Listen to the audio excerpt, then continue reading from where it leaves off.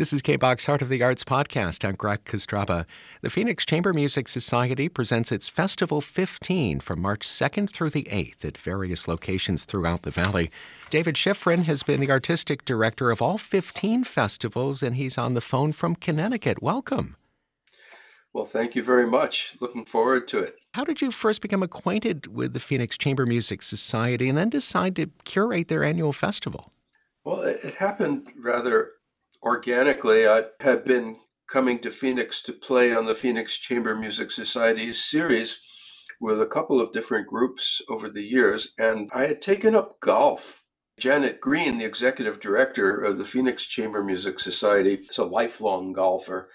She and the president of the board at that time was a wonderful man named Neil Berger. We went out and played golf the day after a concert that I played there. And I just pointed out that it's such a great, loyal audience for chamber music. And wouldn't you like to have an event in the middle of each season in the winter where you, being the Phoenix Chamber Music Society, might be able to present a number of concerts in the repertory company format rather than just single touring groups, single concerts, and have a chance to musically explore the city of Phoenix and the surrounding areas and do a wide variety of repertoire. And they said, well, we could try it. And I said, okay, I will volunteer to put together some players for the first season. We started out with, I think, maybe 3 concerts, half a dozen musicians, mixing and matching in different groups. I think it was the Kavafian sisters and Steve Tenenbaum and Peter Wiley and Anne-Marie McDermott and me. And we mixed it up with piano quintets and clarinet quintets and trios and duos. And it seemed to, no pun intended, seemed to strike a chord with the audience and the festival supporters.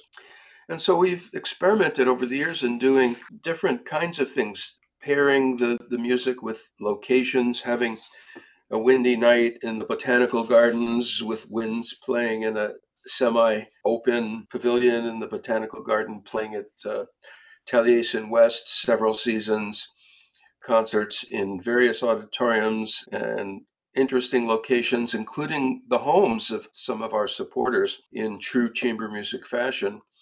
And here it is 15 years later, and we have quite a varied program. Yes, you do. And a lot of programs, too. 7 concerts in 7 days. That seems like an awful lot to coordinate.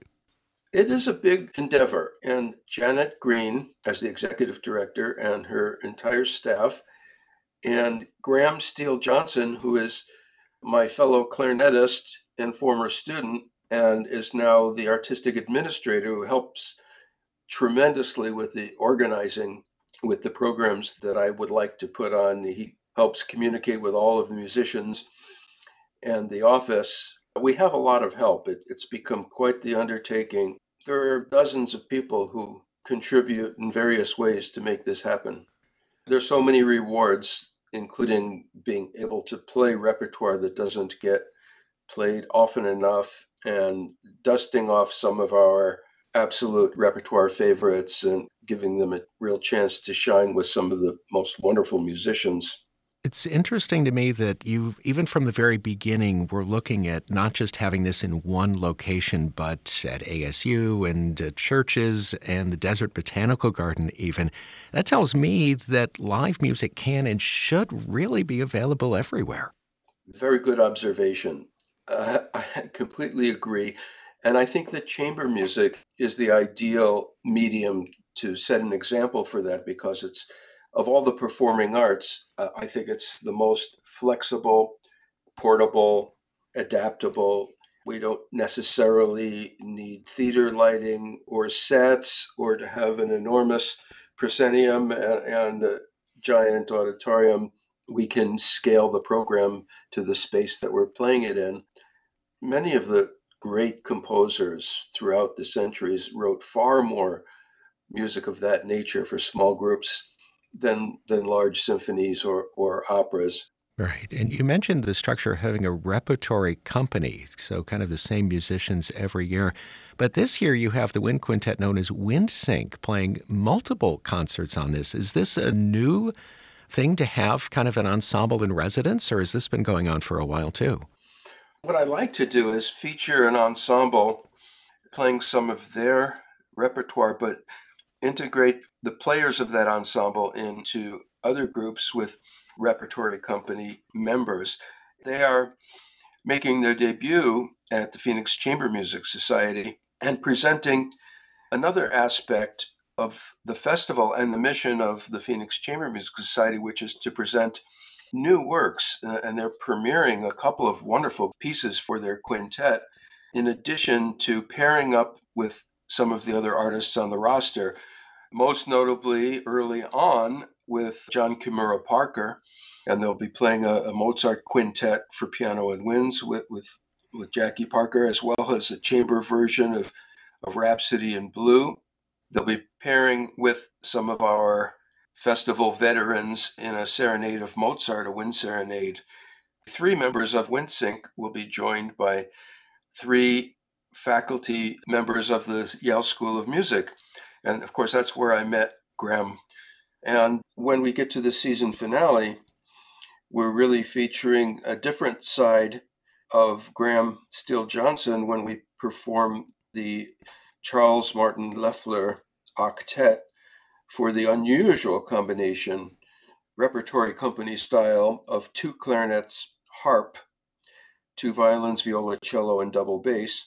And that's a work that Graham based his doctoral thesis on, and found this piece that is really quite an ambitious and well-received piece from over 100 years ago that hadn't had a performance throughout the 20th and 21st century, and spent a year reconstructing it and editing it and getting it performance ready. And so the Western US premiere will be on our series, and Graham will be the only member of WindSync joining some of the real festival veterans. In fact, Ani Kavafian, Ida Kavafian, Steve Tenenbaum, and Peter Wiley and I are all veterans of the very first festival 15 years ago.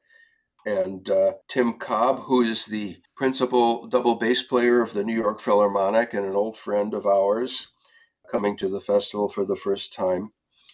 And Bridget Kibbe, who is probably the most dynamic young harp soloist around these days, playing in this piece, which definitely features harp very, very strongly. So the shorter answer to your question was that sometimes we do feature a group playing their own repertoire, but in the festival format, we also integrate them into larger collaborative efforts with the repertory company. Yeah, and I'm sure that's something they appreciate as well. I know WindSync, I know, has played with orchestras and obviously a lot of wind quintet repertoire, but it must be fun for them to be able to kind of expand from their core mission and be able to play with other musicians and other types of chamber music. I think it's good for everyone. It's good for the audience to hear these musicians in different settings. It serves the composers to have such wonderful musicians play their music. And it's really good for the growth and development of serious musicians to have different contexts for their performance. I would also mention that we do bring different groups along with individuals, as well as working with other institutions. And we will, for the third time, be featuring a group from the Curtis Institute of Music. The Curtis Institute has a touring program that has a very strong mentoring component where faculty members and alumni perform along with current students. And we will be doing that once again this year with three faculty members from Curtis and then distinguished alumni like Milena Paharo-Vanderstadt and Benjamin Beilman. Things like the touring program really does bridge the gap between the student artist and the professional touring artist. And we're really proud that the Phoenix Chamber Music Society can partner in that way. Sounds like a remarkable week of performances. David Shifrin, Artistic Director of Festival 15, presented by the Phoenix Chamber Music Society March 2nd through 8th at venues throughout the Valley. Thanks for spending some time with us. Thank you very much for the conversation. For KBACH Heart of the Arts podcast, I'm Greg Kostraba.